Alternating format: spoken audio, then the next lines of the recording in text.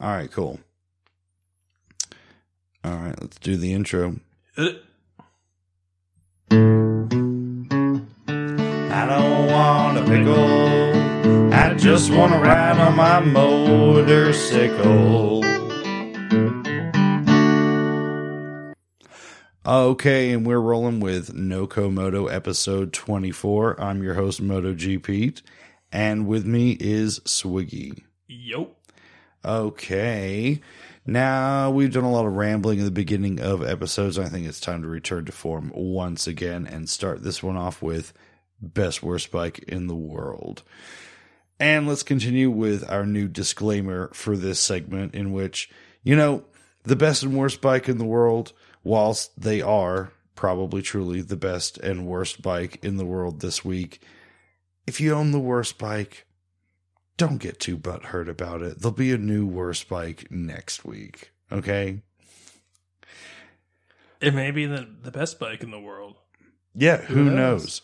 Who knows? All right, so Swiggy, you have worst bike this week. I do. All right, and let's see. Reveal it. The Honda CB 1100. Okay. Now, a lot of people like this bike, and a lot of people hate this bike. This is true. But, okay. Let me just lay the groundwork for you here. Okay. So, if you were to look at the CB 1100 in isolation, it's kind of a pretty cool bike. Is it? It is. All right. Here's the thing. If you look at my first bike, right, which, granted, everyone's first bike is amazing because it's your first bike. But if you look at my first bike, which is a CB 1000C, it's basically that bike, the same 89-ish horsepower, with another 24 foot-pounds of torque. The extra torque is cool. That's for sure.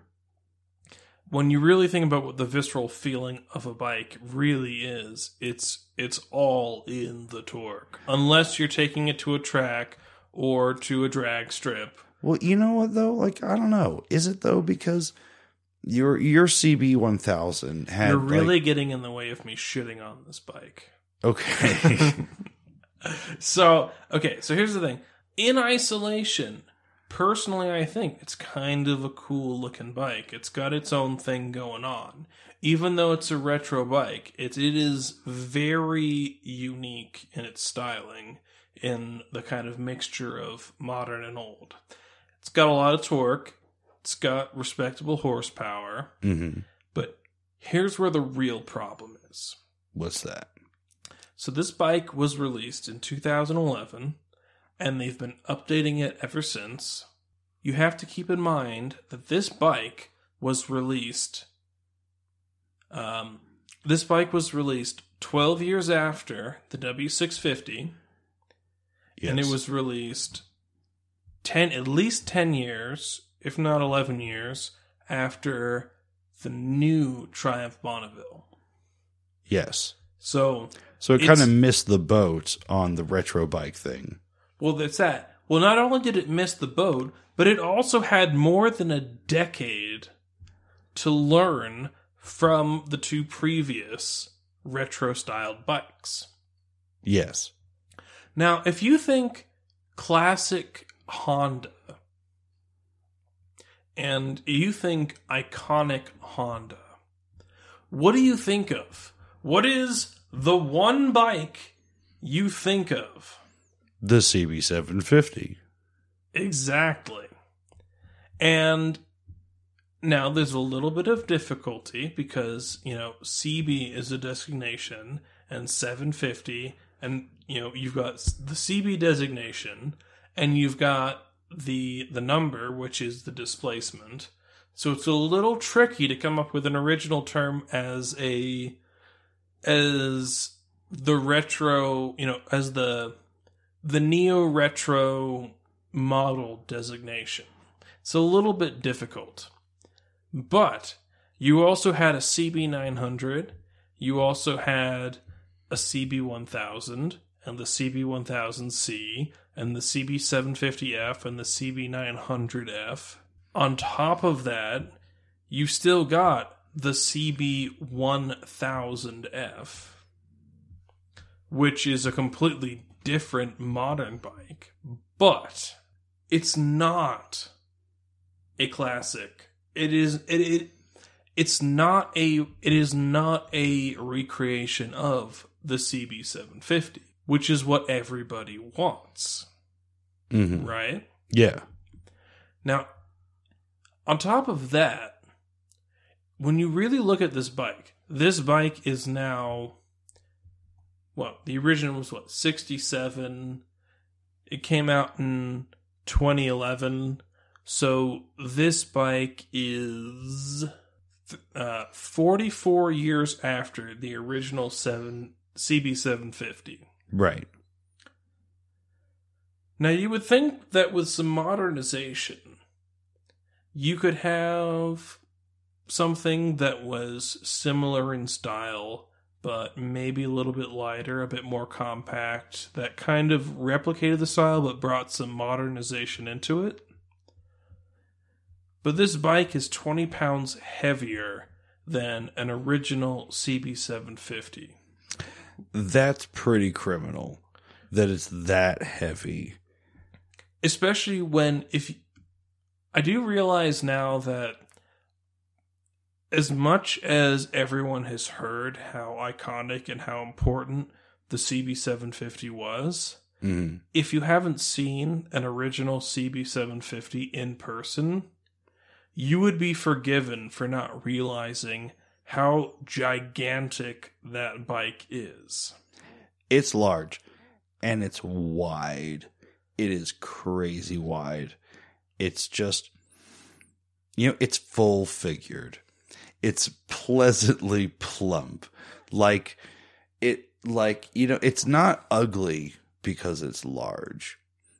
Sort of like... Well, let's go on a different tangent. Well, okay, no, what's look, her name? What's her name? She's with the big voice. If you've been on a Tinder date and you got tricked with the whole holding the high angle selfie on Tinder, and then you met the girl in person and you realized that she was a good 40 pounds heavier than her Tinder profile picture made her out to be, you would be forgiven you would understand that the CB750 is many times larger than all of... I've lost the words again. Look, I was going to say the CB750 is like Adele. Definitely large, but not to the point of being necessarily that unattractive. But you forgive it because deep down, she's got fucking chops. And I think that says a lot of things about the CB750 as well. Okay. There's going to be a lot of editing here. It's true, but... If you look at a lot of the old pictures... Whereas the CB1100 is a little bit more like Aaron Neville. Okay. Oh, wow. Okay. Here's I can keep going down that road. So like Aaron Neville, again, a little large. You're aware that technically what Aaron Neville is doing is okay.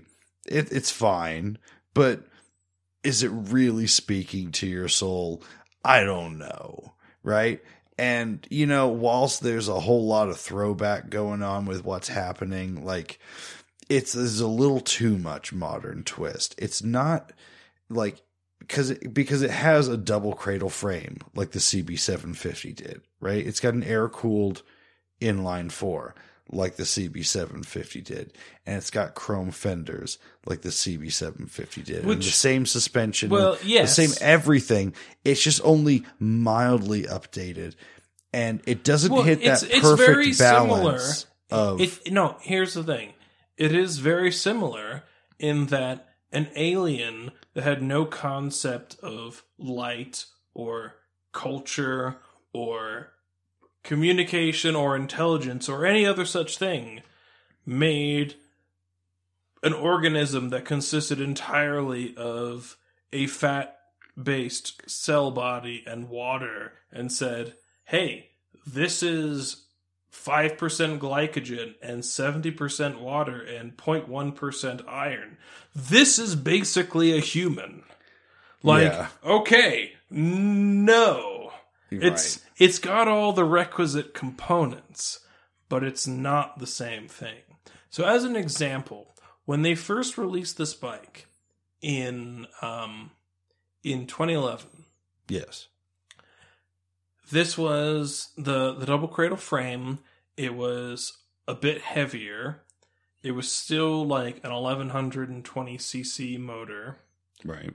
Which is, basically almost, it's like 60-70% larger. Yes. And at the same time, it was a 1.5-inch larger wheelbase. And they did all of this, and they also made it a 4-into-1 exhaust system. Right. Which is a big clue for what they thought they were going for, and a big clue to what this is failing to achieve. Right. Because if you want to go iconic CB750, which is what everybody wants, which is what everybody wanted out of the new Triumph Bonneville, what a lot of people wanted out of the W650 is the iconic look with basically modern machining. People weren't even asking for fuel injection at the time. They weren't asking for fuel injection. They weren't even asking for much more power. In fact, people were a little bit pissed that Triumph had put fake carburetors. More than a little bit pissed. People are still upset about it. There are much more people upset that it has fake carburetors than people who think it's cool that it has fake carburetors, right? Right. And yet Triumph continues to do that. It's really strange to me. Well, that's just an example of how wide open this market is. Yeah, because everything from the Z900 RS to the XSR, they are all like different levels of how faithful they are to the bikes that they're sort of based on or the names that they're bringing back. But what all those other bikes do is they blend enough of the old look with modern technology and performance, or just going straight up like faithful recreation of the old, but with the modern machining, right? Right. Now this is really a big problem, is when you really look at all the numbers on the CB1100, it's a really cool bike. It's a little bit larger and it's heavy, which, you can look at that as, oh, it's not nimble, it's not sporty, which is not what the bike is going for.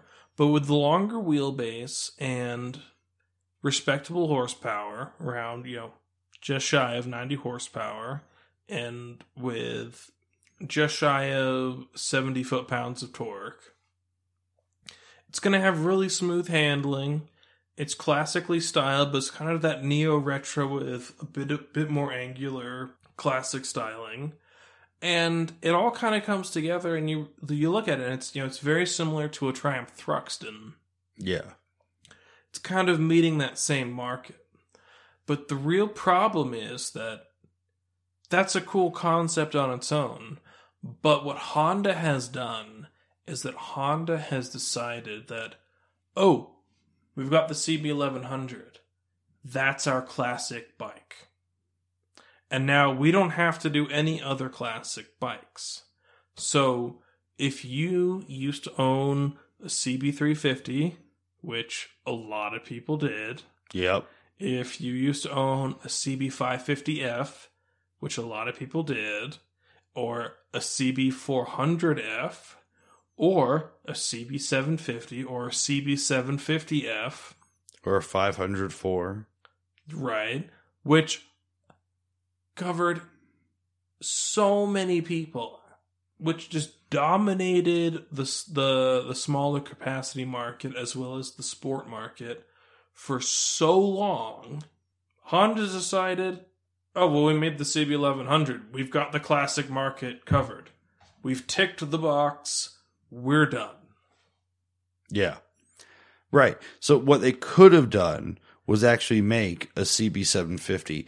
It would have been trickier to make it within that engine size, right? I mean, it could have been like anywhere from 709 to 787 or something, and they could still just call it the new CB750, right? It doesn't matter that much. They could have taken the CBR 650F motor, which is already bored out, and bored out even more. And it could have been an absolute dog. It doesn't matter. As long as it looked the part. Right. Well, how much... When you consider that the original CBR was just over 500 pounds... Yeah. And you think about the torque and the horsepower it put out, it would not matter what motor you bored out or shrunk down. You would beat that motor in horsepower and torque. It's true, because like the Bonneville, people associate old Bonneville 650s with being fast, even though they actually weren't. And the new Bonneville at much more displacement at like 800 and something, I was only still doing like high 40s in horsepower, right? No, it's like 67, 68. Oh, I didn't realize it was that good. Well, still, But 67, still, like, 68, it's almost that happens to be how much a CB750 was making, right? Well, it's almost 900 cc's at this point. Well, right, but the first gen, right? Yeah. And, well, actually, aren't they just going to like all 1200s now pretty soon? Or haven't they already? It doesn't matter. They released the Thruxton, which is the 1200 cc liquid cooled. And Cafe and all that stuff. But Which anyway. is also not impressive numbers. But it's also a parallel twin. Yeah. The point is that, yeah, this bike, because Honda is just going, oh, that's it. They could take, for example, the Honda Rebel platform and that motor and make a UJM thing out of it. And it would be yet another flavor that they could sell that platform in their retro package and sell a shit ton of them. And it would be way cooler than this bike because it would accomplish everything this bike's trying to do at a much lower price point. Well, here's where I'm really actually... There are old dudes lined up around the block to buy monkey bikes. Yeah. There are plenty of those dudes who would easily spend a couple grand more for a version of the Rebel 500 that looks like a 504. Well, here's the other thing, and this is what really pisses me off about this bike more than anything else, and really pisses me off about Honda, is that when you look at what Honda has done, where they've made their market, and what they do, all of the high-performance Honda motorcycles are all American motorcycles. They're all American market motorcycles. Yeah. When you think about, the Honda Super Cub, Honda didn't even sell the Honda Super Cub in the U.S. because that was small potatoes. I mean, it was they did sell the Super Cub. Well, they did for a long time, but there's been a 28-year stretch where they didn't sell it. At least, yeah. Right. But that wasn't the point. And when you look at where Honda in their motorcycle division made all their money, it's all in Southeast Asia, it's in India, in China. But, yeah, it's everywhere. But where they've made their brand is in America. Mm-hmm. And it was in the CB350, and it was in the CB550F, it was in the CB750, it was in the Blackbird, it was in the VFR, it was in the Shadow. The Shadow. the Goldwing. Mm-hmm. When you think about what Honda's vision of motorcycles is and what their brand is, it's more American than it is Japanese. Yeah. And yet, when they try and go back and they release a retro bike, they can't find a place to fit the icon and the vision of the 750 in it. And that's criminal. It's true. When Yamaha is having a great go of bringing back the XS 650, which was just the Bonneville wannabe. Right. Even though it was technically a better bike just because of the build quality alone, it still played second fiddle to the Bonneville. But the CB750 is the bike that fucking killed the Bonneville. Right. The CB750 is the Pontiac GTO of classic bikes. Like, by all standards today, is it all that powerful or fast? No, but at the time, good God, it was crazy fast. And it's big, and it's beefy, and it's chunky, and it's muscle. Like, it's the CB750 is like the original muscle bike. Like, I don't know if we have a VMAX without the CB750, right? Right. And it is, like I said in a very early episode, like, you know, when you get a bunch of old guys around talking, you know, about bikes, it's only 3 minutes until someone says CB750, and it's within, you know, 4 minutes either before or after they say Aerial Square 4. Exactly, Aerial Square 4 and Vincent Black Shadow and this is a laundry list of bikes that old guys have to talk about, and CB750 comes up first. It is the ultimate bragging rights in talking about old bikes, except for maybe the Bonneville, right? In terms of an accessible bike that everyone had that was accessible then and accessible now to some degree. One of the CB750s is still very accessible. You can totally buy a shitbox one for no money any day that you want. But the classic status is legendary. So why not play on it more and give us something we really, really want? When Kawasaki can have huge success with their Z900, holy crap, Honda could have 10 times the success with some sort of new CB750.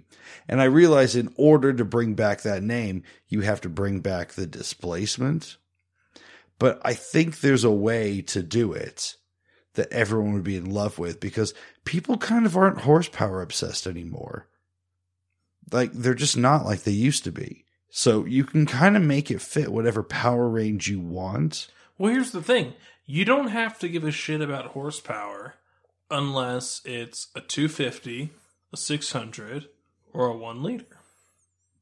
Yeah. Those are the only bikes you have to give a shit about. Or a 16 or 1700 cruiser. Do you? Well, it needs to make at least like high 60s horsepower, and it has to make over 100 foot-pound of torque. But it does have to do that. And if it doesn't, then everyone's going to think your bike is total shit, as if it's a big cruiser and it makes under those numbers. But well, then you just translate into cubic inches, and nobody can do the math. Right.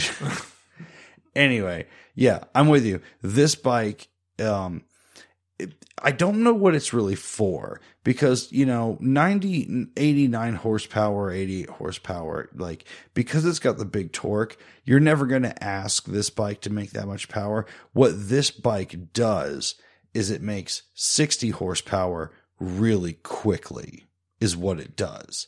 Well, no one's asking this bike to make 89 horsepower. No, what this bike does is it makes everyone who made the jump from a 350 to a 750 and felt that increase in power, they can then go ride their ST1300. Yeah. And then they're imagining what their 750 used to be, but it's totally warped by modern technology. And they can jump on a CB1100.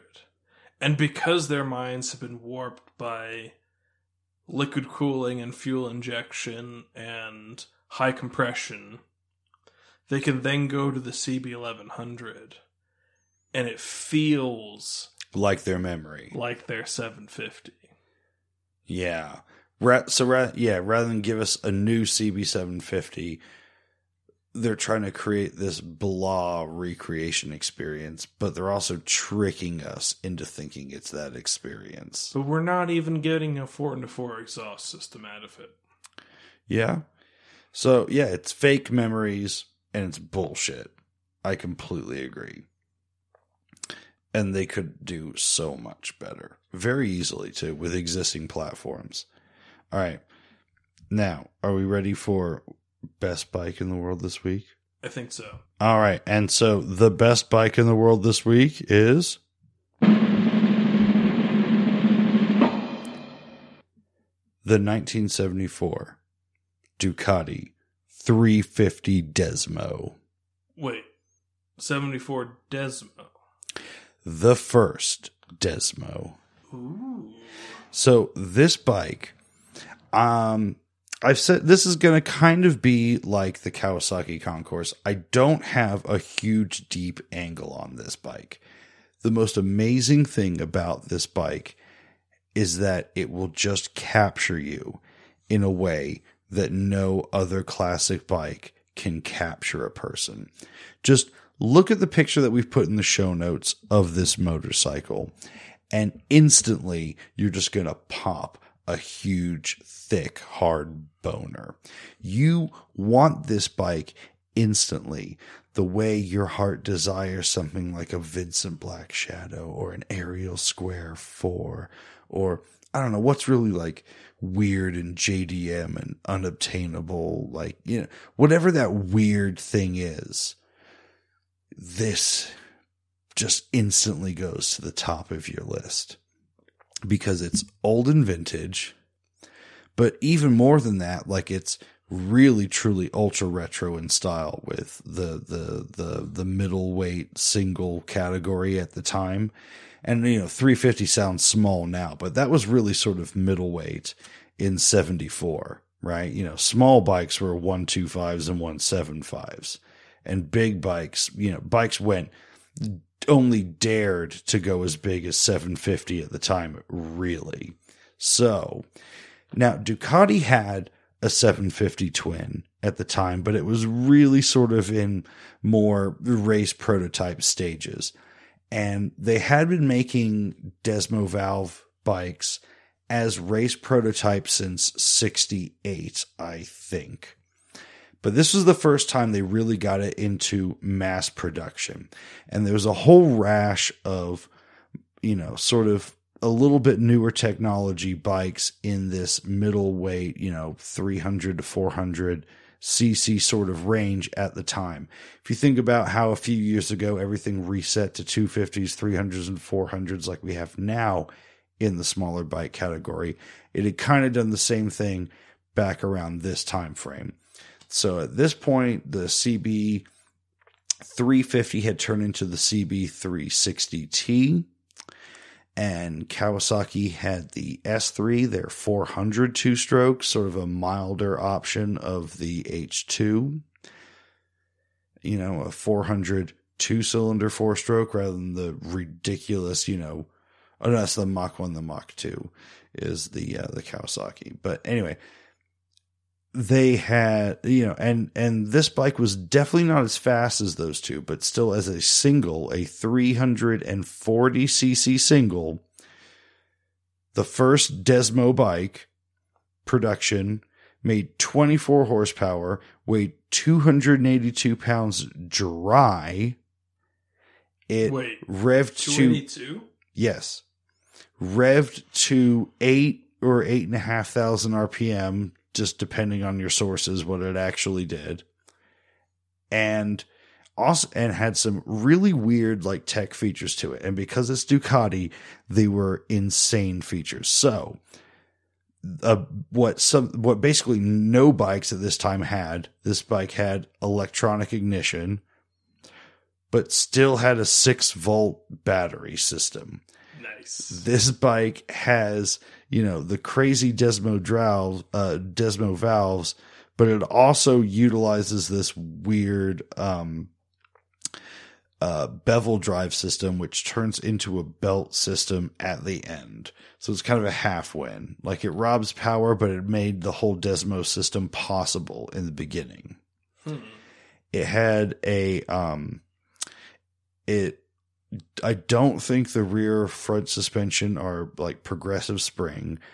I do notice it does have a double front disc, which for a 350... It's a single front disc, I think. You may be looking at one that's been breathed on and like updated. Okay. In 74, it went to a single piston front disc, and it had been a single leading shoe drum brake before that. Now, so again, it's very Ducati, like right from the beginning, just doing things that are awesome and innovative and things that are just living in the past and making no sense whatsoever. But this bike got way better fuel economy than anything else in its class at the time. It made not the most horsepower, but the most horsepower per cc at the time, and definitely had the best horsepower to weight ratio of any of these bikes at the time. And it was only like 10% more expensive, like somewhere in there. The numbers are really hard to break down. This bike wasn't sold in the States. I can only find it in like, in like pounds, and not even pounds sterling, like what it went for and what other bikes are going for. And it's really, it was more effort than I was willing to put in on what it would like cost today. Wait, but it was reasonable. Was this before British currency went off of the base 12 system? I'm not sure. 74 and the base 12 system, I'm not entirely sure. But I feel like in 74, there were still like hay pennies and shit around, right? But, shillings and all that crap. But the point is that it was only just a little bit more expensive, but a lot of people reckoned that with the much better fuel economy at like 60 miles per gallon versus the like 27 you got out of the Kawasaki S3 two-stroke, within about 3,000 miles, you would recover that cost just because of your fuel economy. So also, it does something else that, as far as I'm aware, no other Ducati has really managed to properly do, which is be economical. Yeah, be a financially preferable option. As a Ducati. That's crazy. And it's landmark because of the Desmo valves. And just look at the thing. It is absolutely unbelievable to look at. So I did pull up I don't know if you've seen this, but there is actually a scrambler version of this bike. And when I look at this bike, this is identical to the new Ducati Scrambler. Yes. When you look at the tank and the silver badging across the side of the tank, it almost feels like, there's a bit of a little like angular, curve to it that's a little dated, but absolutely. The Scrambler is based off the Scrambler version of this bike. Make no mistake. So, which I didn't even realize there was a Scrambler version of this until very, very recently. And, we were, knowing what we know about the Ducati Scrambler, we just thought, to appease, hipsters in a different crowd, they're going to make this Scrambler bike because Scramblers are in. Little did we know, Ducati had a history of this, and the Ducati Scrambler is them bringing something back. It's the Ducati Scrambler is Ducati's Bonneville. Right, but, in more ways than just how it's marketed, like in reality and lineage and heritage. Right, but I put a lot more attention. I put a lot more time and attention into looking over the Ducati Scrambler when it was released. Yeah. And in all of the material I went through, including all of the Ducati marketing, there was no mention of the 350 Desmo and the heritage behind the styling. No. Which is ridiculous. Of course. Because it's so fucking cool. It's so cool. This bike is sub-zero cool. With the whole cafe seat and the drop bars, the clip-ons that it came with, the weird, but it must be said, absolutely gorgeous engine that this has. When I think of beautiful engines, you know, I'm thinking about the Ariel Square 4 as like a really beautiful engine to look at. I'm thinking about the old Bonneville 650 twin motors are just wonderful to look at. I'm thinking about, you know, I don't know, what's another beautiful engine, motorcycle engine? All the old Indian motors with the really big, like curved, big, deeply vented heads are really great to look at. This is beautiful. Like those engines are beautiful, you know, and a bevel drive is always like a really neat looking thing. But on this one, the bevel drive is beautiful. It really is. It just comes in so close to the side of the motor and just like becomes one with it at the top. And, you know, even there's something sort of pleasing about the very simple sort of oval, unassuming crank and transmission case at the bottom. Just the whole thing just really looks great. And the bike looks great. Everything about it, just, you look at this and it just consumes you. You look at this motorcycle and you're like, oh my God, what would I trade to have this? I know it's not that fast, but it must be so satisfying to ride around town. It would have to be. It would have to be.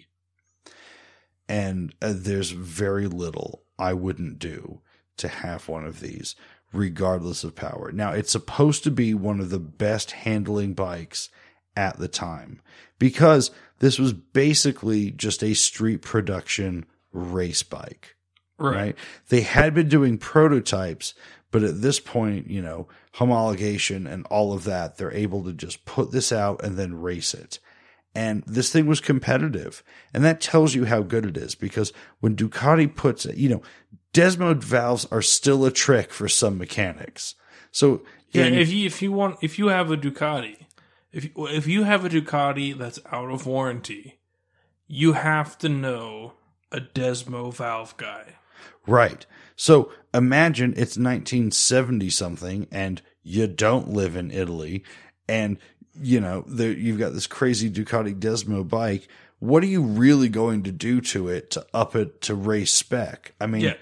If you live in Clonilla, Wales, yeah, and you don't know, you know, if you imagine you live in Clonilla, Wales in like 1978, and you've just bought one of these bikes, and you have to find somebody without the internet, without, you know, maybe you've gone to your local motorcycle shop and you've got one of 10 copies of the, you know, the Italian parts catalog with the, you know, and you've got to know a guy. If something goes wrong, you've probably got at most, maybe if you're willing to travel another 50 miles, 2 points of contact with somebody with any measure of expertise who can then order parts and get what they need and be able to do the work. Right. Like this is a matter of, oh, my valve timing's off. I can't ride my bike for 4 weeks. Well, I think the system was fairly good at the time even. The point is that let's say it's 1974 and you're the kind of guy that's doing their own cam profiles. Well, here comes Ducati with this crazy Desmo system, and all of a sudden the job becomes much more than twice as complicated overnight, because you got this Desmo system, so you need extra cam lobes to make this happen. Well, no, you just gotta kind of race it as is, and it was good out of the box. So this was a freaking race bike you could have at the time. This was like, the 636 isn't a great way to put it because it wasn't the absolute most powerful and fastest, but this was definitely a competitor. And it was a competitor that you could just buy and not have to do anything to and be competitive because it was so good in the corners. Which is really un-Ducati. It's true. But anyway, it's absolutely gorgeous. It had really cool and quirky technology at the same time. It's cafe, but it's classic, but it's new, and it's also scrambler, and it's everything you want in a motorcycle.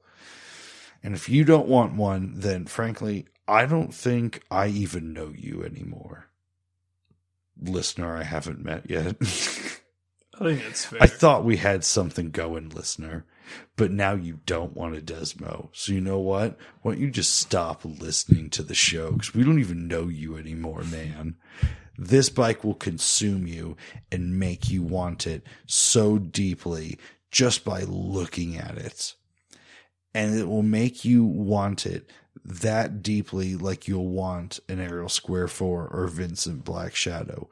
But you know what? You don't have to pay Ariel Square money for one of these. Now, you do have to pay a pretty sum. These are going at auction for anywhere between $10,000 and $15,000. Well, there you go. So, there's no CB360 worth that kind of money. There's no Kawasaki S3. This is the perfect evidence. You haven't heard of it, and it's more than you can afford. Yeah, there you go. That is a great way to put it. All right.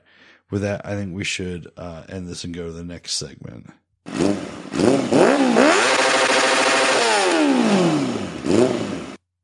Okay, and we're back. So, I've recently done a bunch of work to the Super Hawk, right? Mm-hmm. I got it with like 24,000. Wait, are we going to go straight into the Super Hawk, or should we do the Norwich first? Let's talk about the Super Hawk. I got a little point to make about this. Okay. So I've been doing all this work to the Super Hawk because I got it with like 24,000 miles, 25,000 miles in February, and it's just crossed 30,000 miles now, right? So, I've gone through like a whole service interval with the bike, right? So I'm just doing all this stuff, and I decided, well, heck, I'm just going to do everything to it, right? And so it needed a new chain, new sprockets, new rear tire. Oh my God, my rear sprocket and front sprocket were so worn. I just didn't even realize. Like, I could fit my thumb in between the teeth on the rear sprocket. It was bad. Those teeth were at sharp points, and running my finger along them, like the very tips were beginning to bend and little bits of metal like splintering off of them. Really bad news. Like another 30 miles and I was breaking teeth easily. But, whatever. It was the original sprocket and front sprocket that came on the bike, and probably the original chain too. But regardless of how long that chain had gone and everything, the point is that I did all this stuff to it, and now it's like a whole new bike, right? Mm-hmm. And I'm so glad that I did it, and the new tires and everything as well. The tires weren't so desperate. It's just that, I got a puncture on the rear tire. I'd patched it, and I got another one, and it was a slow leak, and I couldn't, the tire was done, even though it had more miles in it. And I think there's an emotional barrier to just spending money, maybe perhaps like a moment prematurely before you've fully gotten the mileage out of a serviceable part on your motorcycle. And I'm not going to get into a whole lot of cost benefit, analysis on doing these things to your bike. I'm going to say that just don't wait. Do it now, because fitting that new part to your bike, especially if it's related to the drivetrain, is going to make the whole thing feel so much better.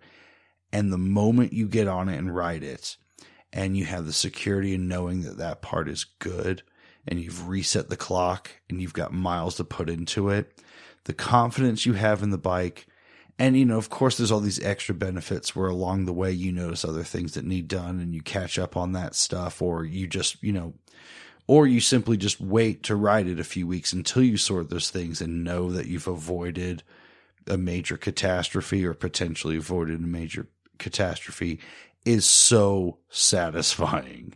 It's absolutely worth the money to do it now, to enjoy every moment you're on the bike that much more, right? Absolutely. Well, it's like when because I had a moment on the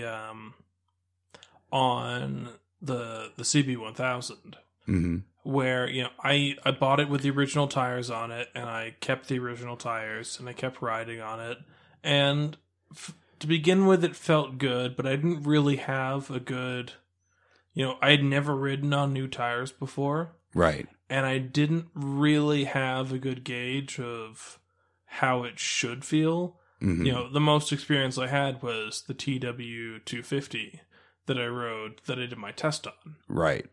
And then, I rode it for a while, and I probably put a good 4,000 miles on it. And again, I didn't know that the tires were going out, really, because I didn't really have a good gauge of what new tires felt like and what old tires felt like.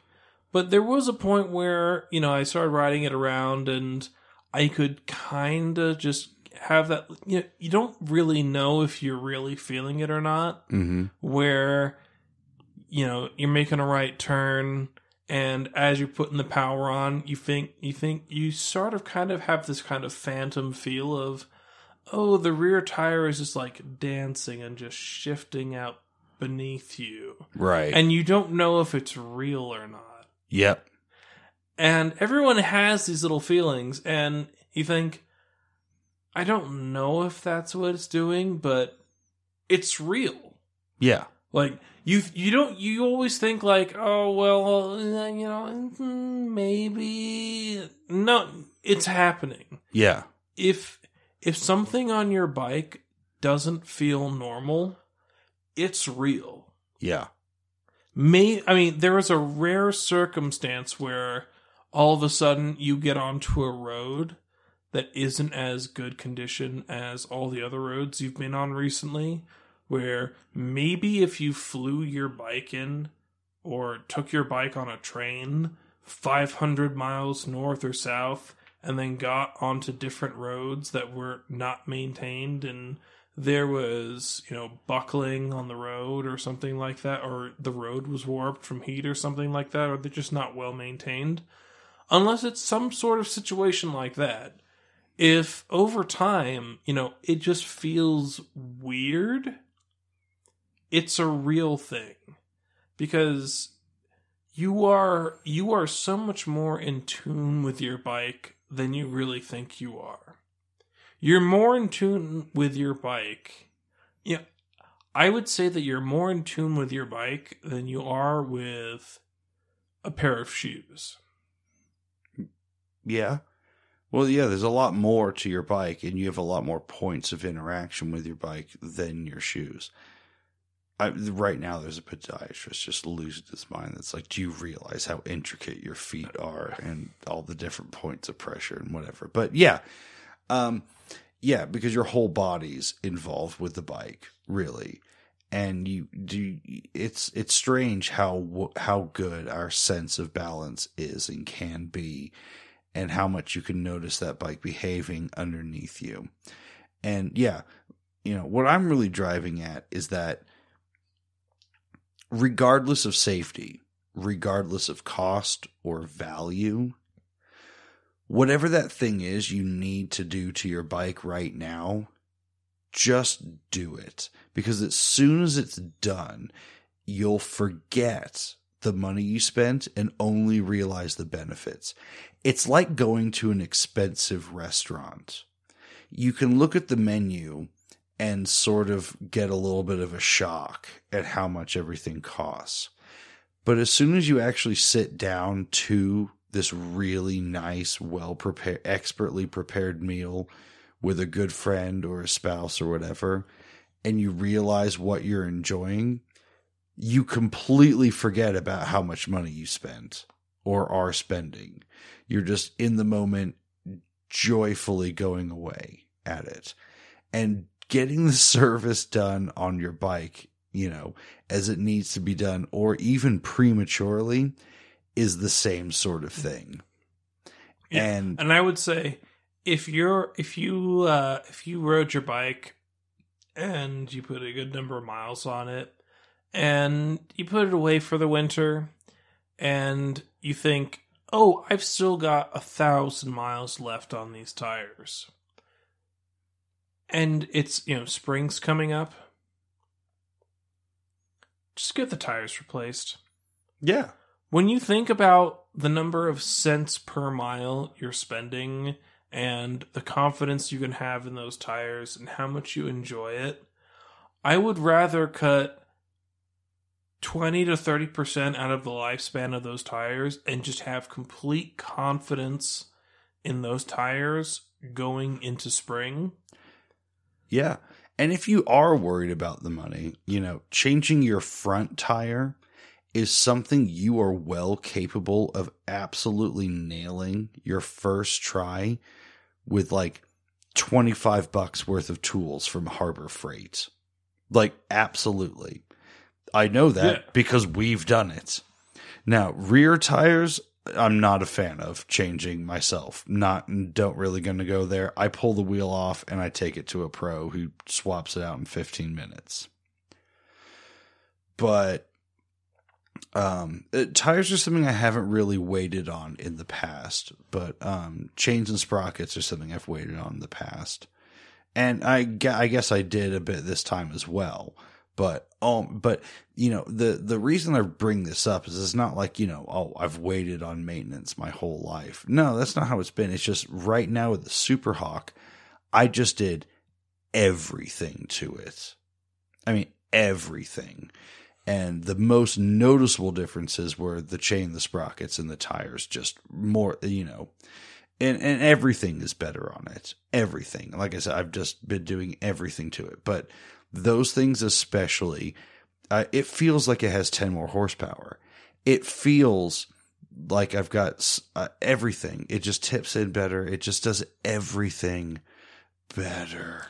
I will just throw in right now, if you've been riding since early spring, and if you haven't really done this and you kind of treat your motorcycle the same way that most people treat their cars these days, next time you go and you fill up your tank, just go check your tire pressure. Yeah. Because as much as we talk about how much having new tires makes your bike feel brand new,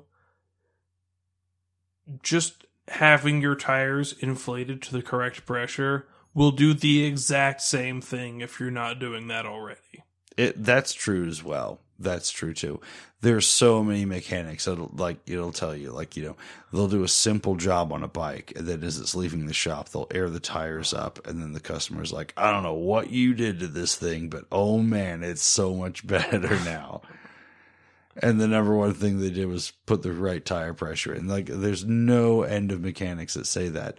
And that's a story a lot of people have heard before.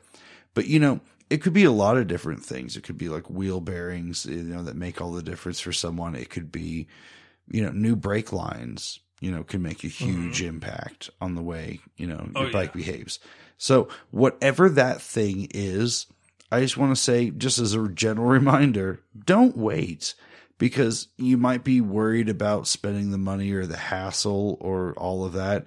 And whether you send it to the shop to have it done or you do it yourself, the satisfaction of riding your bike goes up so much more. Even if something that can feel as boring as brakes are to some people, man, when your brakes are really, really actually correct, you're just, it's exciting. You're just like, holy crap, I didn't think this thing could be. You feel like you're on this like race spec crazy machine.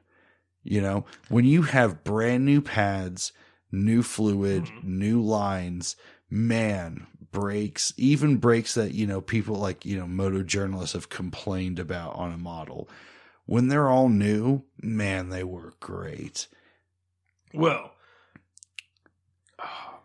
just the travel in like my levers, how that's changed, putting fresh pads on. I'm like, whoa, this thing feels so tight, Well, I want to rail on moto journalists, but I will save that for another time because... Yeah, moto journalists could be a whole episode for us. We should do that episode. But I do want to go back just one little step because, if you bought a bike and you don't have anyone around you who knows anything about bikes, this could all go straight past you because you got no frame of reference. And a point we should make is if you've gone out and bought a bike...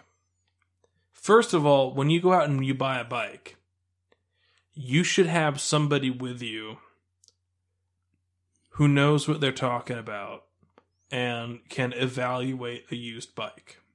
Yeah.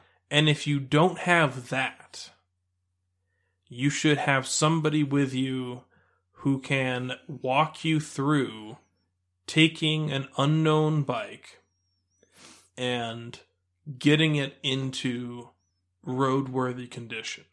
Yes. And in terms of making sure all the cylinders are firing, making sure the tires are good, making sure the discs are good, making sure the pistons are good, and your pads are good, getting your brake lines bleeded, and making sure that the bike is perfectly roadworthy and to within 95% of what a qualified mechanic will do. Yeah. And you need to have that person with you because you need to feel you need to know what the bike feels like when it is in ideal operating conditions. Because otherwise you don't know what you're missing out on, and if you don't know what you're missing out on and you don't know where it should be, if you don't have that frame of reference, you don't know how the bike should feel. You don't know when things are going wrong. Because otherwise, it'll feel like it'll feel like your first bicycle on training wheels. And everything feels weird and awkward and terrible. And you don't know what's going on. Yeah. Okay. All right, that's kind of all I wanted to say there. But now, like, moving on, we've got a podcast bike update. All right, the podcast bike. So what happened today, Swiggy? Okay. So I came up here to Greeley. This is also why I sort of sound a little weird, is because I've got a lot of empty space behind me, because this is a remote podcast. Yeah. So I brought all the gear up here to Greeley, because MotoGP has gone above and beyond the Call of Duty in terms of commuting and making recordings and interviews happen. And on the way up, I had a little bit of an incident with the Norge. Go on. So, a few miles north of Brighton, coming up 85, I was traveling along. Everything was peachy, and it was a little bit weird, and I didn't really have time to react, because what happened was not the car in front of me, but the car in front, like one car up. Mm-hmm.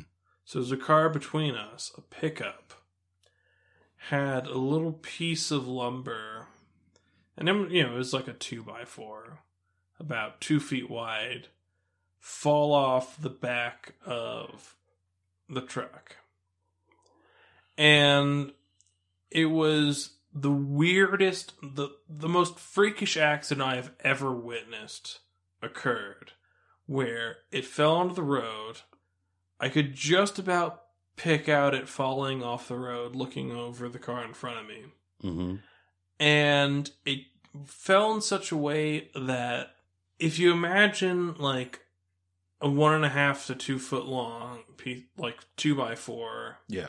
landing perpendicular in front of you. Mm-hmm. I didn't really have time to dodge it, and my front tire hit it in exactly the wrong spot, like right over the left-hand side. Okay. I didn't really know like what was going on. It was like I didn't even see it in slow motion like you see most accidents happen. Yeah. It would just kind of just all of a sudden just happened, and that was your reality. Yeah. Where my front tire hit the left-hand side of it, and I can only imagine that it just spun the whole piece around and just pointed it at the perfect angle and launched it into my brake lever. Yeah, this is where things turn south. So, looking, and so all I really saw was, this piece of wood. Oh, front suspension compressed. Oh, all of a sudden, my right foot really fucking hurts. Oh, Jesus Christ, what happened? And, there were a lot of different thoughts running through my head. It was all sorts of unknowns. And I was just like, oh, what happened? Oh my God, this fucking hurts. Jesus Christ. You know what? I just got done touching up the paint on these fairings. Yeah. And I need to know what's happened. So I pull over, and as I'm pulling over, I put my hazards on, I turn off, and I go to hit the brake, the front and the rear brake, and all of a sudden it's, where's my rear brake? It's not there anymore. And it's like, oh, well, shit. It's a good thing I pulled over. Yeah. And again, if weird shit happens, pull over. Assess what's happened. Right.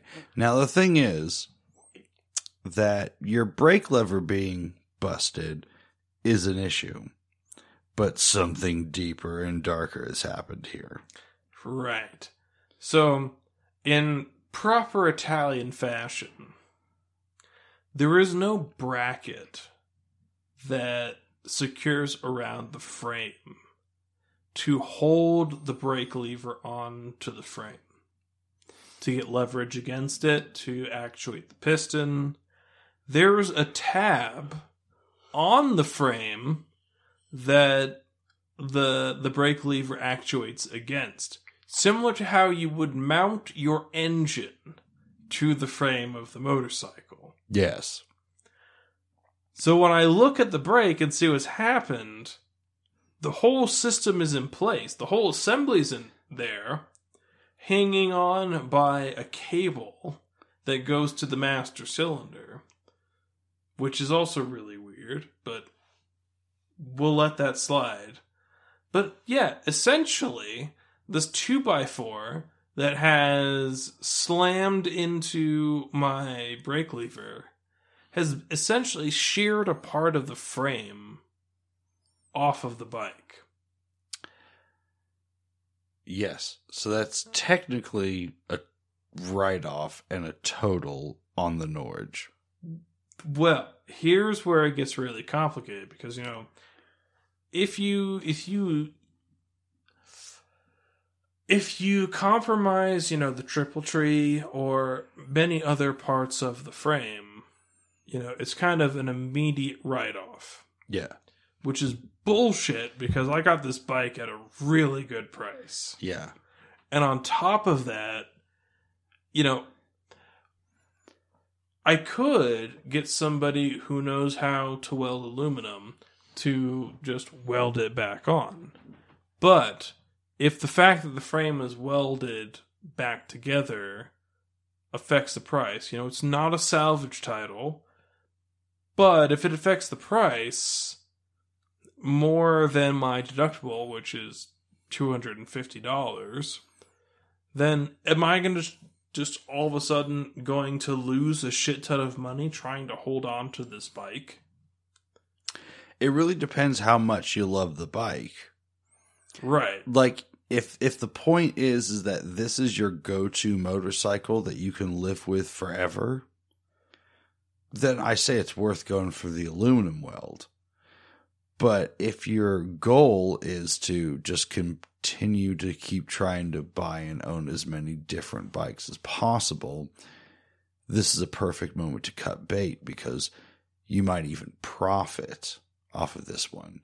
Right. Because the Blue Book is so much higher than what you paid for it. Right. It's a tough call. But also, you're thinking of getting rid of the W650 as well. So, well, here's the thing.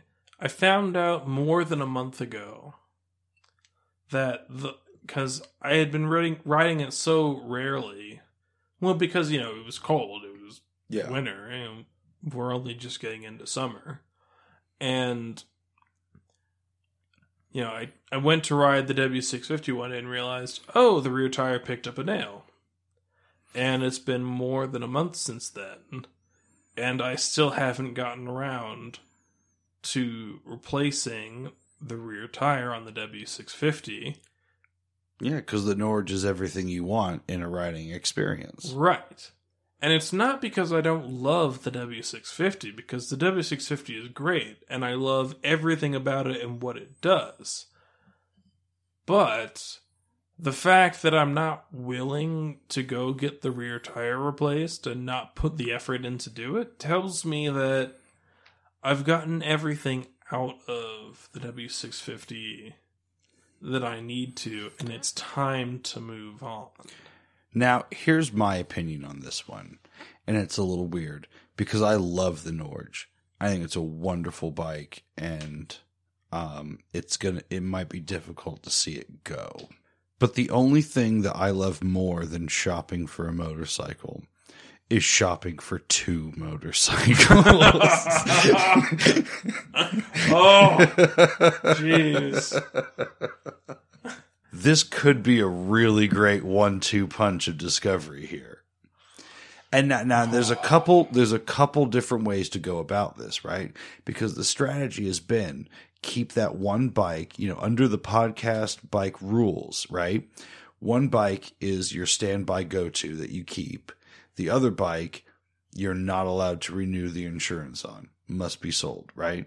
You're only allowed to renew the insurance on one bike per year. Mm-hmm. That's actually a better definition for it than the way we've said it in the past, right? Every year you can renew the insurance on one motorcycle. Other one must be swapped out, right? Right. Well, so you get a whole year to decide between two motorcycles this way, for starters. And here's the other thing.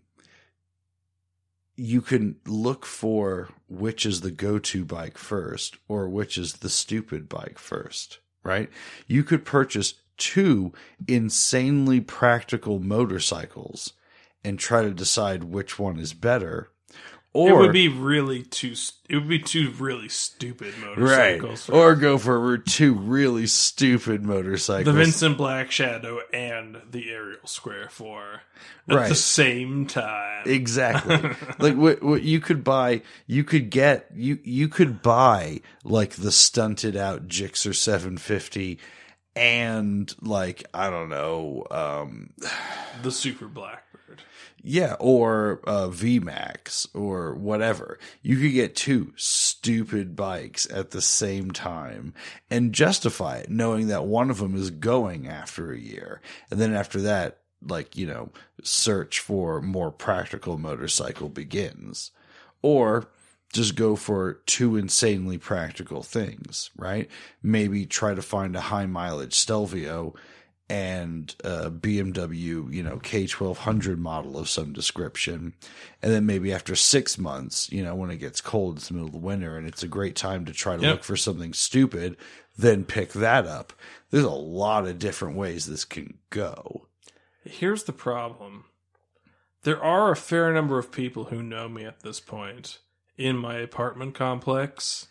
and realize like what I'm doing with the balance of motorcycles I have.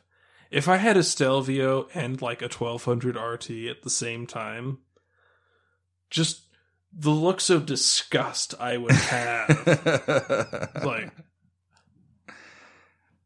oh, I don't know. I don't know if I would be able to pull that off. Okay, yeah, okay, that's that. But those are two bikes that are more similar to the Norge. But the bike that ticks all the things that the Norge does doesn't necessarily have to be that, right? So you could do something like maybe, let's say, I should point out that the Norge is not in the grave at this point. No, it's true. But I'm just exploring this idea of writing it off. Because in writing it off, you potentially increase your budget for the next one, which, a couple $1,000s more opens you up to a few more different options. Well, here's what I need to do. I need to find out, because technically, by the books, the frame is compromised. Yes. So if I wanted there to... There is no insurance fix for this. They cannot, there's no mechanic that can just buy a replacement part to put onto it. Right. There's no way under insurance fix guidelines this work can be done, because they can't guarantee, a weld, right? Is it worth just putting the claim in and finding out if... Well, it's a question of, is the write-off value worth more than what I paid for the bike? And on top of that, does that affect my insurance? And if it doesn't, then the no-brainer is I have to write off the bike. Yeah, I guess you could probably call, your insurance and have a hypothetical conversation. Now, I want to ask you a question. If the frame of this bike was to be damaged in some minor way, what could be? Well, I don't know. The person you get on the phone might not be able to tell you that. You may have to explore this pretty deeply. I don't know. It's a lot of decision. It's tricky. You know what you could do? You could go into just a random State Farm office under the guise that you're thinking of picking up their insurance and ask them a lot of hypotheticals about this situation again and again until you figure out the information you need, and then just leave. Well, I don't have my insurance through State Farm, actually. But... That's what I'm saying. Go somewhere you don't have insurance under the guise that you're shopping around. It's a douchebag move where you just waste an hour of someone's perfectly good time where they could be giving service to a State Farm person. But I wouldn't do that to State Farm, because State Farm is kind of it's agency based, and it's very... Yeah, everyone's kind of working for themselves, but working through this pool. Yeah. I would call in and waste a Progressive agent's time any day of the week. Yeah. But if it's like a branch style where it's like, oh, we've got this, we're just tapping into this pool and it's almost sort of franchise based, that's a little bit of a dick move. Yeah, it is. But it would achieve your goals. Make no mistake. Anyway, so the other route is you don't write it off and you get the frame welded. Well, then I think you're married to the bike until it blows up. It depends on or it depreciates enough that it just doesn't matter what you right. did to it. Which is probably 8 years. No, it's 4 years. Okay. But in the meantime, I don't know, I feel like we're on a quest to own and ride more different kinds of bikes by then. Right. So, and that's where... It's a tricky one. It's a real tricky one. I think you just got to just think about it some more, and what feels right will come to you, because I love that bike too. It is a wonderful bike, and whatever it's replaced with, I think will have to be something that ticks all the boxes of enough performance to be fun, the long range touring comfort, all the features, the ABS, everything. The amazing suspension. And it's going to have another weird, like, X factor to it, like the Norge does. It's got to be offbeat. It's got to be unusual. Yeah. I mean, there is also another scenario where you might profit enough that you could just shop around for another good deal on a Norge. You might have to wait a minute for one to come up, but you probably could find another. I don't know.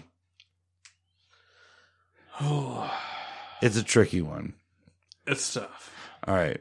Now, in also other news, other Italian motorcycle news, we have just been gifted a free Ducati Monster. I should put a break in.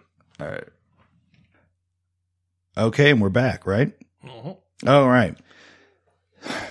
So I should mention that it's actually a different day. We've magically jumped in time, some hours here because, wow, it's been a trick with my work schedule to get this episode done, and we were recording late into the night. In fact, we recorded a whole bunch, and our father was just snoring in the background, making everything completely unlistenable. So you don't hear any snoring. You're just going to have to thank us because we've redone everything essentially up to this point. And we would have redone it last night, but I actually fell asleep whilst we were recording because I've just been working that much. Okay, so we're going to talk about MotoGP and Lorenzo specifically, right? Mm-hmm. So I just want to say my favorite thing here, just, spoiler alert, it shouldn't be since we're almost up on the next GP, right? Is Assen this weekend? I believe so. Yeah. So Lorenzo won again. He won in Lorenzo fashion again. Smooth, maybe the most perfect metronomic lap times he's ever produced, right? Mm-hmm. And I am tickled pink that everyone has immediately turned against him already. It was like, oh, after 18 months of doing nothing, everyone's like, oh, it was really fun to see Lorenzo win again. Oh, yeah. And I think even GP mentioned they could do it he could do it like 2 or 3 more times and they would still be on board and then it would get old. Apparently, no. Lorenzo only had enough goodwill with the public for them to support him through one win. It's like, and we're over this now. Yeah. I still think it's great. I still think it's interesting, and it's going to be interesting to see how long he can keep it up. Mm-hmm. The idea of him starting the season from nowhere and then becoming a title contender, if he pulls off something again, if Lorenzo pulls off a podium at least in Assen and Marquez crashes out, then that makes him a title contender. I don't think anyone's quite ready to say he's a title contender yet, but he's in like the top 5, isn't he? Isn't he like tied with Dovey or close to it now for points? Well, Dovey's pretty far back now. Yeah, he is. It's all falling apart. I mean, the closest right now is actually Rossi. Right. But I think like the next 4, behind, Marquez is right out in front and everyone else is fairly close behind with, Dovey and Lorenzo being the very, very bottom of anyone that could even possibly hope of having a chance of winning the championship. Right. But I would say if Lorenzo puts up at least another podium in this next race and Marquez falls out, I think that kind of keeps Lorenzo alive as a potential contender. Right. Yeah. And I don't understand the mindset of anyone that doesn't want more championship title contenders. Yeah. It only makes it more interesting. So it's weird that people's hatred of Jorge Lorenzo is so strong that they're willing to have the sport suffer just to spite him. Or they will begrudge him wins even if it's actively making the sport, the show, the races that much better. That is a level of hatred I don't think we've seen for a rider since like Max Biaggi. It's impressive. It's really impressive. So when is this moment that Lorenzo's finally just going to just become upset with the fans and become this crazy, I don't know, anti-hero maybe? I don't know what you would call it, but, you know, besides just a straight out villain, when is that moment going to be? You know, because he was really becoming the villain at the end of last year when it seemed like he was actively doing things to fuck up Dofi. But now he's really just making his own path. And whether he gets into title championship, you know, contention or not is kind of irrelative. What he's doing is, in his own stubborn way, showing that, you know, he can do pretty much anything on the track when he really wants to, when he really gets things sorted out. Now, I think the main issues he's going to have is that I'm pretty sure we're down for at least two more race days with rain. And that's going to throw him off. Yeah, he's not very good in the rain. But, you know, like, if it does rain, then Jack Miller's going to win. Or Petrucci, or what's his name? Crutchlow. You know, guys that are good in the rain will just take a surprise. You know, Marquez isn't going to win in the rain. Well, he definitely won't, because if he's ahead, he's going to try and manage the risk. And then, you know, somebody like Zarco will pass him, and then he'll just say, it's not worth chasing. We would hope so, but we'll see, won't we? Anyway, I don't think anything's that much interesting in, you know, GP right now, except maybe Miguel Oliveira, who's definitely showing some amazing things on the KTM, a frame different from the Calyx. This goes further to support my theory that, what's the company called? MV Agusta. MV Agusta, yeah, the lightning bolts, right. MV Agusta, right? The continued improvement of the KTM with the Honda 600 inside of it is amazing when you think about it. They jumped into that class, they've been in it 2 years now, right? Mm-hmm. And they're getting wins everywhere. They're getting podiums everywhere. You know, even oh my God, I can't remember shit today. South African guy. Brad Binder. Even Brad Binder is pulling off like 6th place at worst, right? Mm-hmm. So I don't see why the Calyx's days aren't numbered. The Calyx frame, I think, is going to become very irrelevant quickly next year. I know these motors can be moved around inside the frames, but I don't know what their limits are on doing that. Does Moto2 have unlimited development?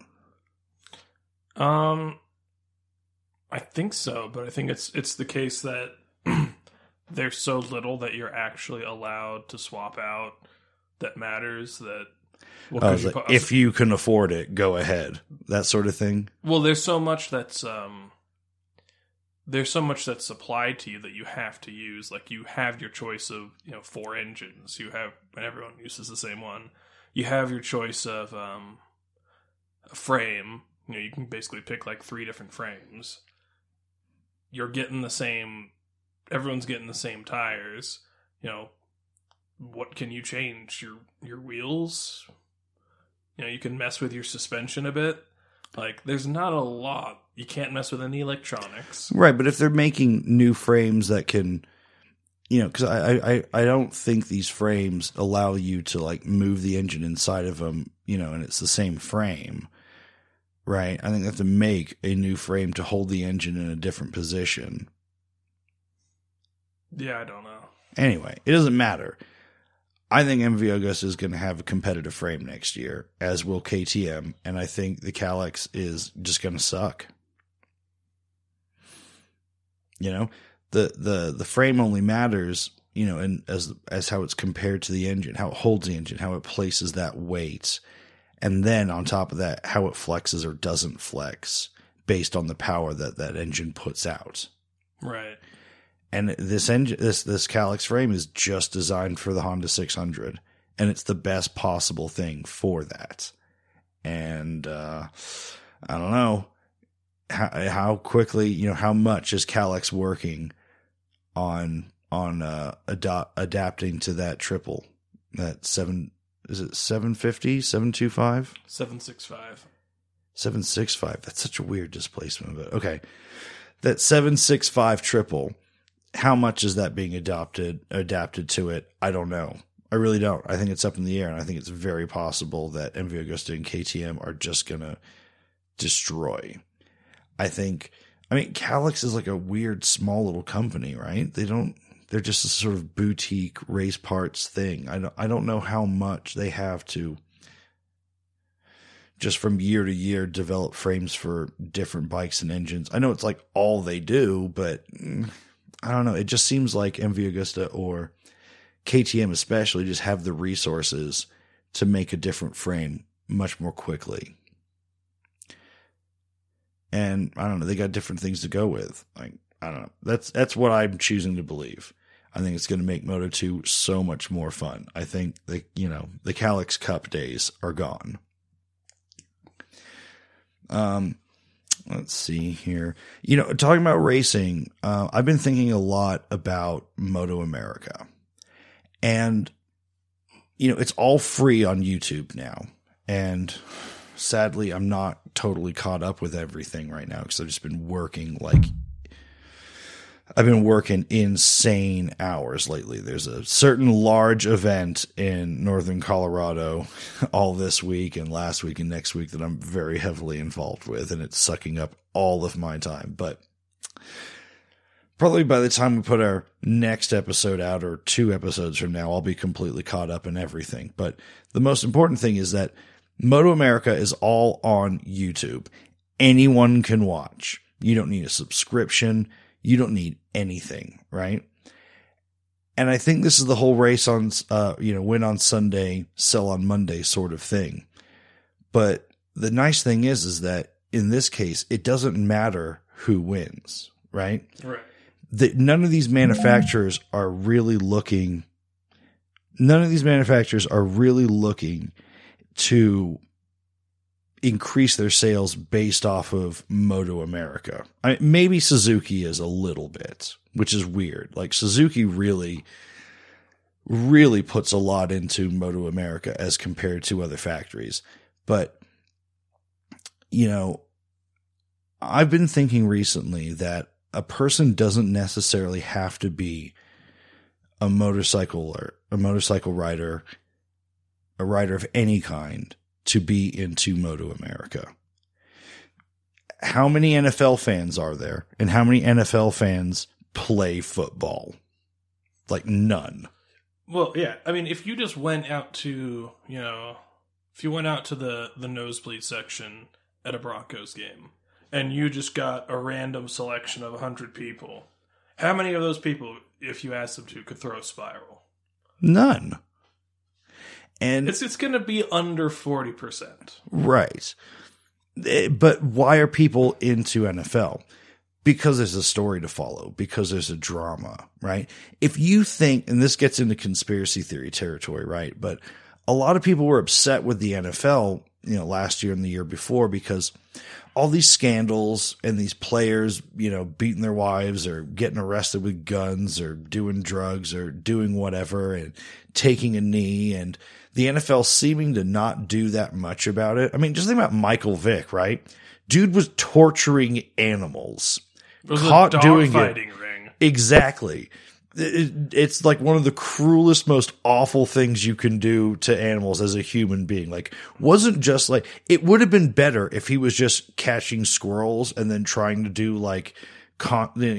surgery, like no anesthetic surgery, like pointlessly on them, and to see how many like organs he could remove until the thing died, right? Like something really fucked up and sick like that would have been better.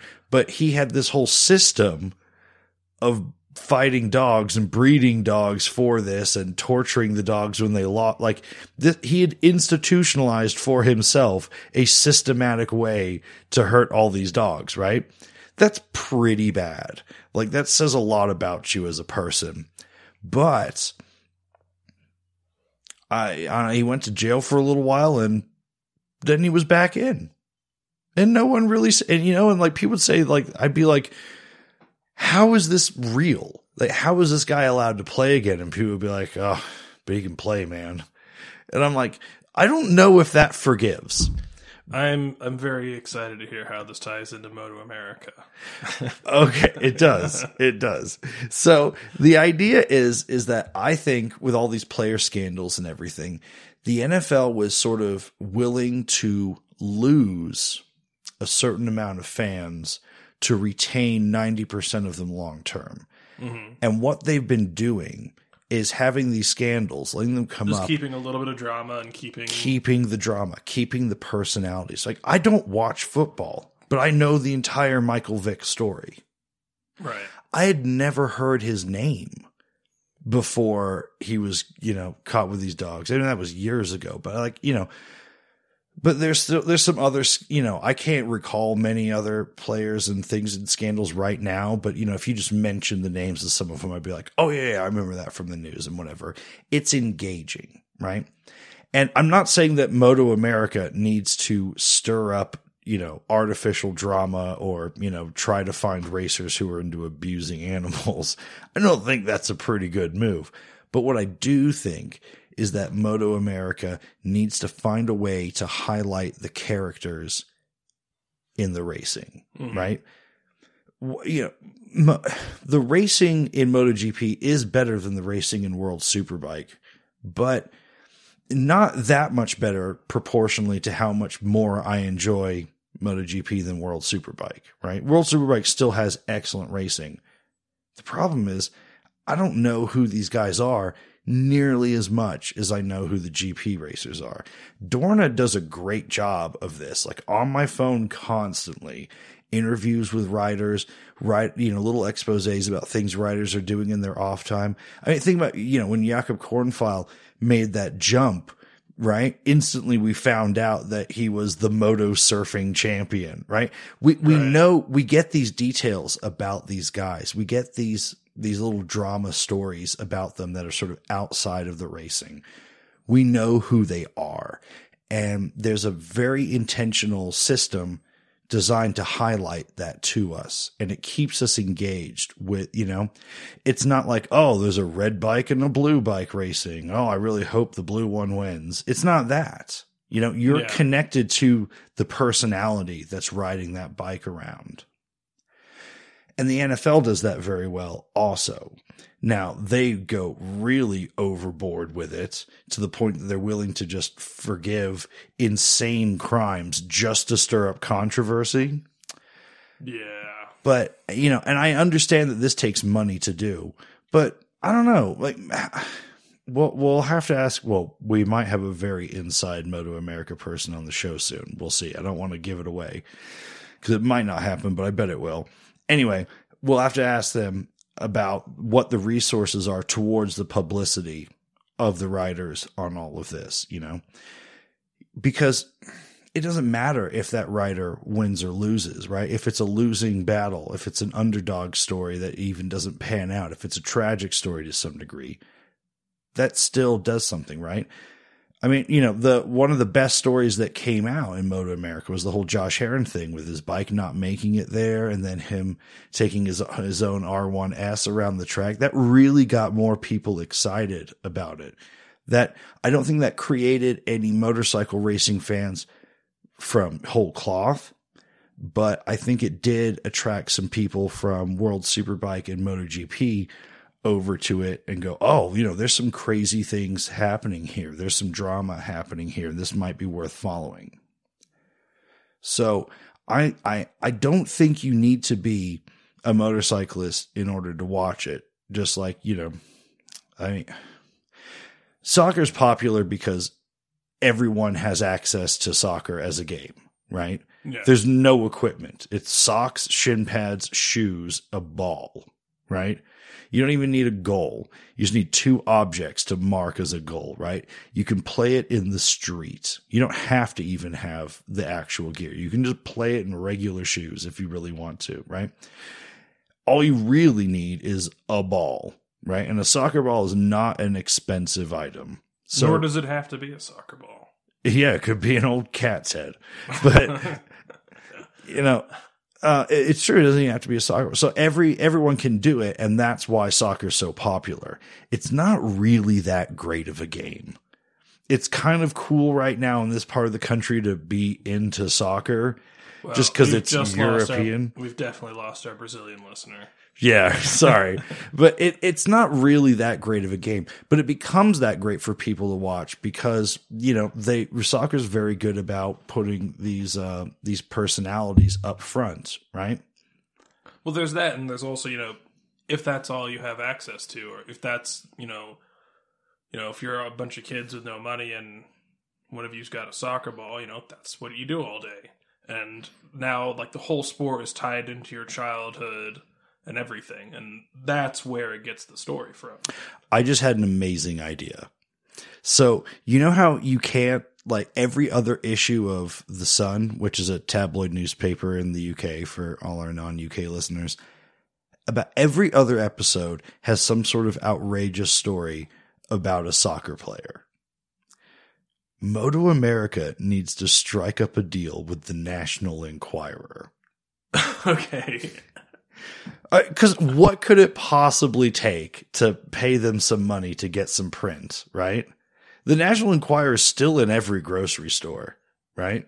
And is that a whole lot of visibility? I don't know. But if it's free to watch on YouTube, right, you might get some like single parents like going through the line at the grocery store. And they're like, Josh Heron is 3 penises. I don't know. Josh Heron like burns down the White House. Like, I don't know, whatever like crazy thing it is, right?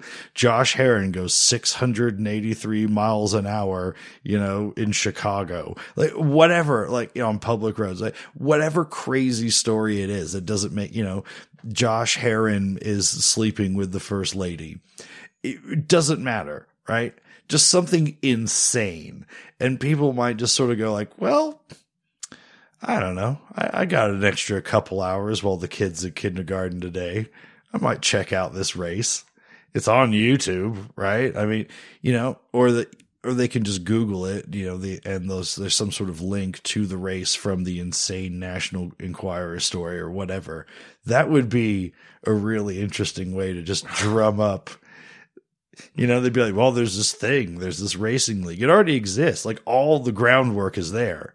You just need some really crazy sort of stuff. And I mean, they could do it once for like, an April Fool's joke or something, right? Because now everyone has to have this whole like corporate April Fool's thing or whatever, which is, I don't know. It sort of betrays the idea of April Fool's to me, right? Yeah. But, not just the National Enquirer. I'm not saying like, I don't think MotoAmerica will have, the pull to try to get like, the Huffington Post to do more articles about MotoAmerica. But there's got to be something that's relatively cheap that has a big bang for buck, right? Mm-hmm. I don't, there's not a whole lot that draws me, just besides the fact that I'm just purely into motorcycle racing in any form, right? But, you think about, you hear about this flat track stuff going on. I'm still not really following it that much, but I know that there's people out there doing it, all completely amateur, pretty much. I know there's like Indian and Harley factory teams, or I think Harley really just like pays to make the whole thing exist, because Harley just needs to get something going in terms of sport. Yeah. And there's not a whole lot in the promotion of it, though. I think they just like to be able to, Harley likes to be able to claim that exists. And then they can talk about the fact that they just race in general. And then if anyone asks a deeper question, then go check this out. Right. That's sort of why they do it. So they can just like put up pictures in all the dealerships of dudes on old like 1930s enduro bikes going over hills, and people go like, what's going on with that? And then they can go, no, check it out. We make these bikes, right? Or we sponsor, we turn Sportsters into these flat track things, and there you go. So for MotoAmerica, it's a different game. It's really, they need to, it's really a thing where they need to get into, like, how to put it, a situation where content is being put in front of people's faces that aren't necessarily asking for it. Right? It's advertising. But it's not just advertising that it exists. People are aware that motorcycle racing as a thing exists, right? When you tell people, oh, MotoGP is the Formula One of motorcycles, they don't go cross-eyed and not understand how that works. They get it, right? They're just not aware that it exists at several different levels, right? When someone asked me, recently why I was excited about MotoAmerica, I said, well, if you're really into football, you're really into NCAA tournaments, right? Mm. And I said, there's at least a couple big races on the calendar every year for MotoAmerica that kind of equate to that, right? Because there's a lot of races that not all the teams can make it to. There's a lot of but there are certain races like Laguna Seca or Circuit of the Americas, or whatever, that are sort of the big events. Winning those races is kind of almost as good as just winning the season, right? It's like winning Valencia, right? If you can't win the MotoGP championship, you at least want to win Valencia. So I think there's a way to get people directed towards those big events and, just get them watching it. And as soon as they see some crazy crashes, and to us, like, the bike's leaned over at 60 degrees isn't as crazy as we used to think it was. But you know what? To a lot of people, it still is crazy. Yeah. It's not, if you can just get them into the idea, if you can get them to recognize a few key people, then it's much, much easier to get them in. So they need to hear some names before they even watch, right? That's what Valentino Rossi did for MotoGP, right? Yeah. He was such a dominant force. He was such a celebrity outside of motorcycles. Cardboard cutouts of him in grocery stores and news stories about him and all these things. And, those easily identifiable, that Valle yellow and the blue and the association of his colors with those teams. People could go into a race and just instantly know one of the guys up front. Right. And then as they were watching it, someone could go, oh yeah, and that's Max Biaggi. That's the guy that he's sort of a rival with. And then they could just walk into the sport and just instantly have some idea of what's going on just by knowing a couple of the guys at the front. And then there's something to sort of root for even the first time they watch. The problem with MotoAmerica is that when you get into it, you don't know who's who. You don't know who anyone is. Right. You can't get, and there's no stakes, right? Mm. Like I said, soccer's not that great of a game, but because everyone plays it, everyone understands how it works, and then everyone knows the players, it doesn't matter, right? Like, it's all about stakes, right? And it's just a bonus that if the sport itself is that much more exciting. I would guess that there are a lot of football fans in the early 2000s who spent way more time reading about, watching commercials of, and watching TV show appearances of David Beckham than actually watching him play the game. Right. Yeah, if you know who David Beckham is and you know he has a reputation that he needs to preserve, then watching any game with David Beckham playing in it has some stakes, right? That's why gambling is a thing, right? Gambling imposes artificial stakes on the most boring activities of all time, right?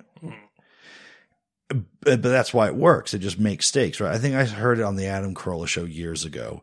If you have two guys with crumpled up bits of paper in their office chairs and they're throwing them towards the waste paper basket, that's pretty boring. Now, if one of them says $500, you miss, it's instantly the most exciting thing that has ever happened in the office, right?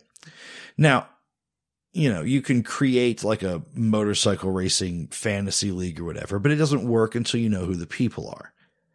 If you go, oh, I know who that guy is already, and I know he's sort of known by people and people like him, and if he loses, then there's some sort of even very small stake in it for you watching it. And that's what makes it gripping. And until you can create that for people, the sport's not really going to take off. So it's all about knowing who these people are. It is. And MotoGP puts a whole lot of stock in not just who the riders are, but like what kind of people they are, what their personality is, what their personal branding is, because it draws people in. You know, I think that's one of the reasons Iannone's getting pushed out. Like even though he is a great rider, they can't really brand him a way that they're totally satisfied with. I think he's very difficult to get unless you're a weirdo like us. Well, I mean, when you look at what he's done, he's won 2 races in the last 4 years, and still more than most of the grid. This is true. But besides that, the most famous thing about him is wiping Dovizioso out twice in a competitive year. Yeah. Well, and then just all the supermodels he's banging. That too. Going around with no t-shirt and fur coats and all that craziness. Yeah. He's probably the most millennial of the MotoGP riders. Oh, yeah, for sure.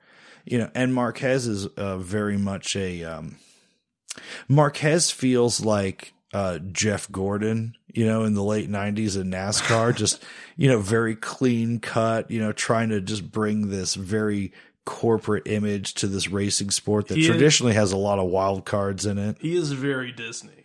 Right, he's very Disney. But that works for Honda, right?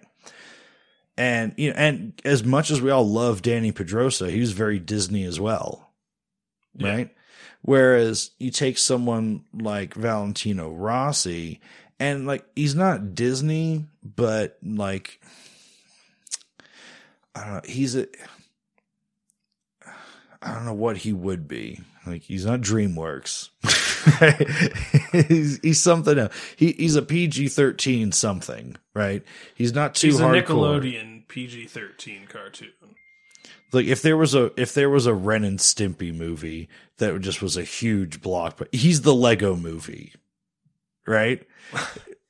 This is a really weird comparison, but he's not as safe as other things, and he's just got wide mass appeal, and it works fantastic the way his public image is. So I'm cool with that. But you know, just going back to this, why do I only know like Gagne and Josh Herrin in MotoAmerica? Why are those the only 2 riders I know about? And I only know that because I've made an effort to look into the sport, right? Except for that story of Josh Herrin was such an amazing story that it really broke the mold that way. You know, I don't know. We're going to have to ask our insider guy, how many people are working on this idea of finding these dramatic stories and putting them out there? Because honestly, there must be hundreds of stories like this. When you cut out the funding for a sport like this, right? Because, you know, it's not hugely funded, right? The sponsorship is, you know, a little tricky to come by. So there are guys doing all sorts of back alley fixes and crazy things to make this work. There are people going into debt to do this. There are people who lose everything doing it, and there's people who win everything doing it. The drama is there, right?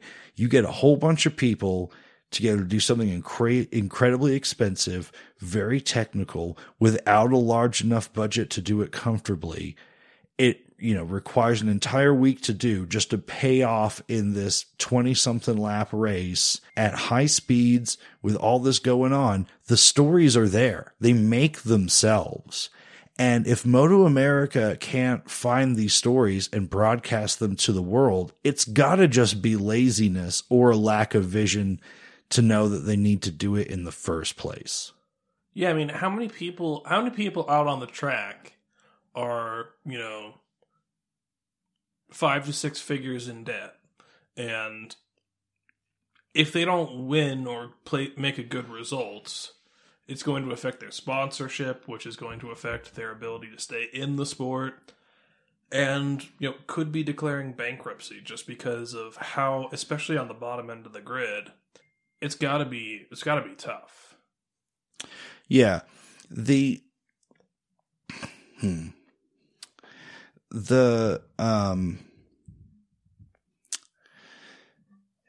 Going back to football for just another moment, right? If we think back to, what can Tom Cruise teach us about MotoAmerica?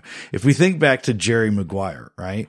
The whole thing is he's got this player who's really amazing, has all these impressive stats, but no one really knows about him. He doesn't know how to play the media game, right?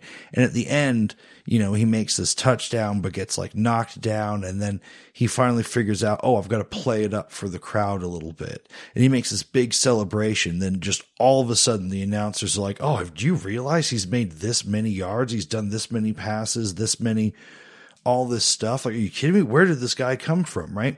MotoAmerica is a sport like that. The stories, the race results, everything is there, but it hasn't been discovered by the public. So if there's some sort of moment that they can play up really big, that's great. But the likelihood that the sport itself will just have this really big breakout moment to break out in front of the country or the world is fairly small. So they need to create those stories by not just making up stories, by promoting the stories that are already there. If there's not, a team of 10 people doing nothing but just going around all the garages before the races, talking to people and trying to collect these stories and then putting them out on Facebook or wherever, then what are they doing? Right? Why aren't the sponsors themselves having these people do it? Right? If you spend all this money just trying, if you spend all this money to sponsor a team, so people will look at that bike racing and associate your brand with winning, why wouldn't you just pay one extra person to constantly be writing and posting about it? Yeah. But I don't see those posts happening much. I just don't. And it's not like it's difficult to do. You just have to get someone whose sole focus is to do it.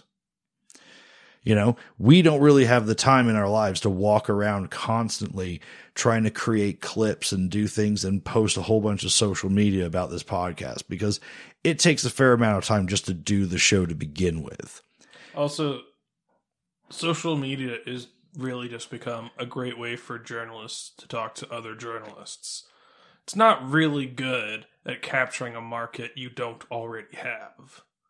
That's true, but if you don't have that presence at least to begin with, it's difficult for other things to pop up, right? You can just create, your MotoAmerica page and have all the stories there, but it's just going to sit there with no traffic unless you have larger things to get people into the door, right?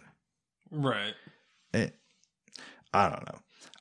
I really hope that it does sort of, catch on, because I think MotoAmerica is one of the things that could get more people than anything else into riding, right? Cause look at motocross, right? Motocross is definitely much more popular, and motocross works because it seems pretty feasible to watch these, there's these, to get a kid onto a small bike riding around in the dirt on the farm or wherever, right? There's way more dirt bike tracks, for kids and amateurs than there are proper road tracks for people to rip sport bikes around, right? Yeah. So it's sort of accessible that way. And, you get a couple generations that have ridden dirt bikes, watch that, then the younger kids watch it and they decide they want a bike too. And it all pushes itself along, right? All the manufacturers sell bikes every Monday just because the sport exists in and of itself. Now, whichever bike, wins more might be selling more bikes and, be the it bike, right? And when motorcycle racing was a bit more popular in like, the 90s and all that stuff in the 80s, well, Yamaha and Kawasaki definitely saw a bump in sport bike sales because of that, because they were the kingship bikes to have. All the YZRs and the ZXs and all that stuff, and the GPZs, they were just the hot bikes that were winning the races. And that's why we know that, today the R6 and the Ninja, those are the ones to have. The Honda's the more reliable one, but that's just how that works. Right. Right. And enthusiasm for racing outside of this crazy prototype level that it is at MotoGP is dried up. And we've also seen a slump in sport bike sales. I mean, when everything has been slow sales, sport bike sales have been the slowest, right? Right. So I don't think we need to get motorcyclists into MotoAmerica. We need to just get random people into MotoAmerica. And I like my National Enquirer strategy. Well, maybe it needs some sort of like crossover promotional event with some other things, like NASCAR or that's true. Yeah. Why Indy. can't Why can't we have a day of? Why can't we have like some sort of promotional material put out with who's big in NASCAR right now? I can't tell you. Well, we're making a great case here. But if you could get like an IndyCar driver and, like Josh Herron, and they'll have a day of, all right, we'll compete on go-karts and mini bikes. Yeah. Well, why aren't there more race days like, joined up together, right? So, MotoAmerica raced when the World Superbike was at Laguna Seca, right? Is there any reason that you can't have, IndyCar and MotoAmerica at the That's same what time? I was just about to say. Why, how difficult can it be to fit, MotoAmerica racing into the Indianapolis 500 weekend? Because you got a whole bunch of people who are all about racing, right? And really, they're just about that race. We're not really from Indiana. We're sort of from Indiana. It's a place that we're from more than we're from other places, I guess the best way to put it. It is hard to describe to you how the 500 just takes over the entire state. It's nuts. It's not a one-day thing. It's like a 2-week thing. And every hotel is sold out for 50, 60 miles. Like, it's crazy. It's bigger than the Super Bowl. It's hard to imagine that, but it really is. And, there's all sorts of, exhibition things that happen for sure. I know like Nikki Hayden used to do exhibition laps and things, during that weekend and stuff back in the day. But as far as a full on race, I don't know. Now I understand on Sunday, it's just the 500 that's going to race and there's not much to get around that. But, World Superbike already, Superbike racing already happens as a Saturday, Sunday sort of thing. So it can't be that difficult, right? If you just do at least 2 of the classes or something, and there's a way to do it, or just do it like the Wednesday, Thursday before the whole thing starts or something, or make it happen on Monday. Just give people, if you captured 1/10 of the audience that goes to the Indy 500, something's it's gonna happen, and I know like the Indy teams that, it just takes up a lot of space in the pits and the paddocks, but it's a large facility. There's got to be some way to make it happen. So I don't know. I'm sure with the different factories and everything involved, it's much easier for MotoAmerica to tag on to World Superbike or MotoGP because they can go like, oh, okay, the Kawasaki MotoAmerica team can use the Yamaha MotoAmerica team can use the Yamaha garage, right? And right, I'm sure, the Kawasaki team will just find its way into the Tech 3 pits or something. There's only so much room, right, in the pit lane. There's got to be some sharing going on to make all that happen. But regardless, I don't see why more cross promotion can't happen. And I know there's not a lot of money for it, but they've just got to start directing the money they have towards making that real. And yeah, there we go. There's really nowhere else to go with it. Give us National Enquirer stories, create some sensation. It doesn't have to be all that, make that much sense. They just need to sort of make a big splash. Yeah. And get us to recognize some names, And once people recognize some names, half the battle is won. Because then they've got their stakes when they watch it. And, them being able to access it is no problem. It's all on YouTube. How easy is that? So, all right. Let's see. Anything else to add before we do the outro? No, I think we're good. All right. Let's run it. And I don't want to die. Just want to ride on my motorcycle. Cold. Remember, you can email us at the NoCoMotoPodcast@gmail.com. Bye.